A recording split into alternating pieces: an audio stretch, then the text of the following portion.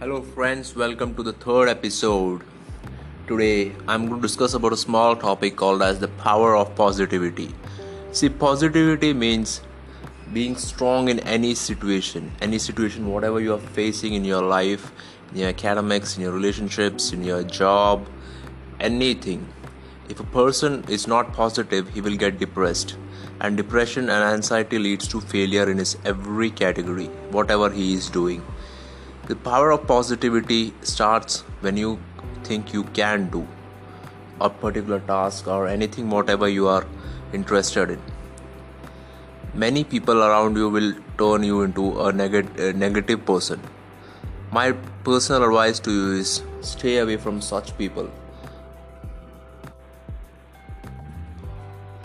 Suppose a student in his school or his college, many of his peers or his classmates, they will try to discourage him in order to to overcome his ability if he's having a certain ability.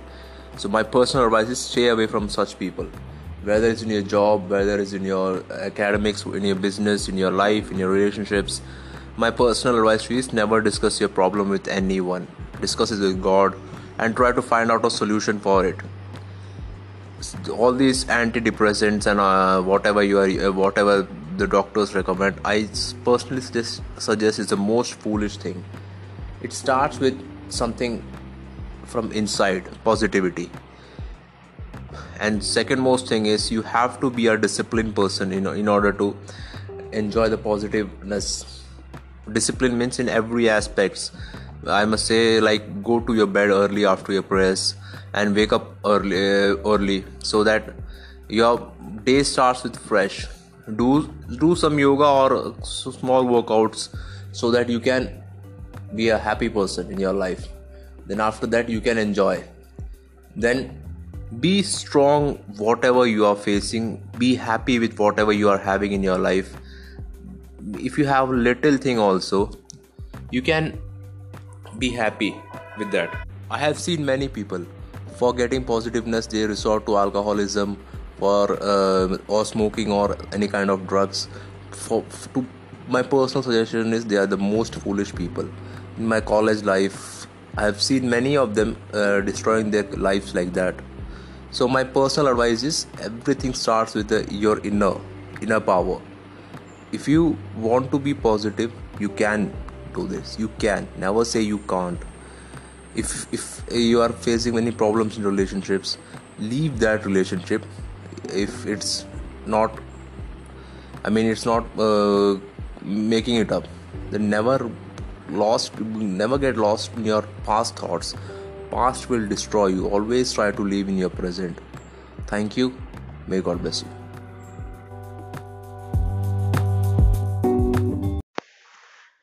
Graven in his hands. Can a woman forget her sucking child that she should not have compassion on the son of her womb? Yea, they may forget, yet I will not forget thee. Behold, I have graven thee upon the palms of my hand. The verse, this verse changed my life completely. Now the testimony starts. I was born in a non-Christian family in the Andamans. My mother was interested in living the worldly life. She found pleasure in watching movies, wearing ornaments, and amassing wealth, while my father was a drunkard. He would waste all his money on drinking. As such, we had no peace at home. When I was in my mother's womb, she was suffering from throat cancer. Therefore, doctors were of the opinion that she should abort me.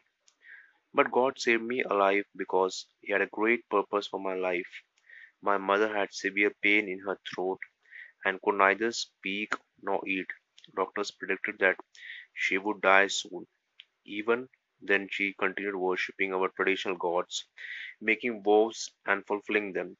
But those gods forsook us, or the physicians we sought forsook us too. Disgusted with life, my mother contemplated suicide, but God did not allow it.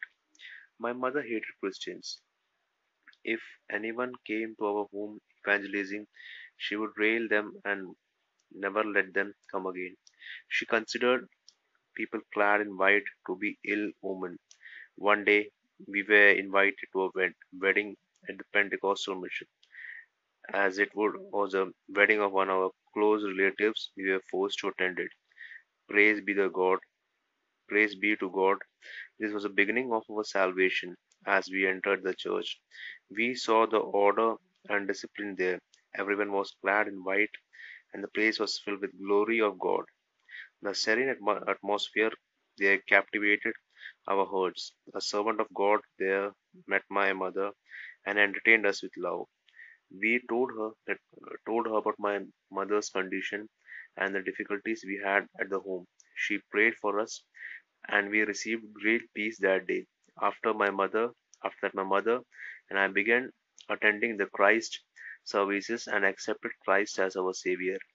The servant of God fasted and prayed for my mother, and God healed her completely of cancer. Doctor predicted that she would die in 1997, but she is alive by the grace of God. Glory to God. Soon after this, my mother obeyed the truth of water baptism and received the anointing of Holy Spirit. The Lord changed my life too. In the year 2003, I attended the youth camp at Chennai and I water baptized, and the Lord anointed me with the Holy Spirit on the same day. The Lord saved my family wonderfully from tsunami and earthquake that hit the Andaman in the year 2004. In the year 2009, I suffered much because of chikungunya. My body ached very badly. I was unconscious for 3 days. My mother left me in the faith home. Servants of God prayed for me with tears, and Lord healed me completely without any medicine.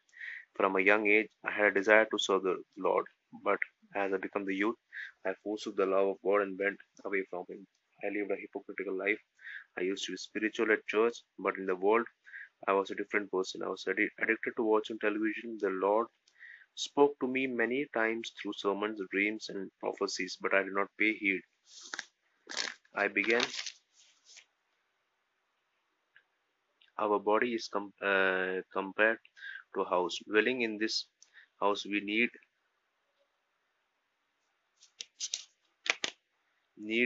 to build up our spiritual houses. Depending upon the spiritual houses we build here, we will have a house in eternity.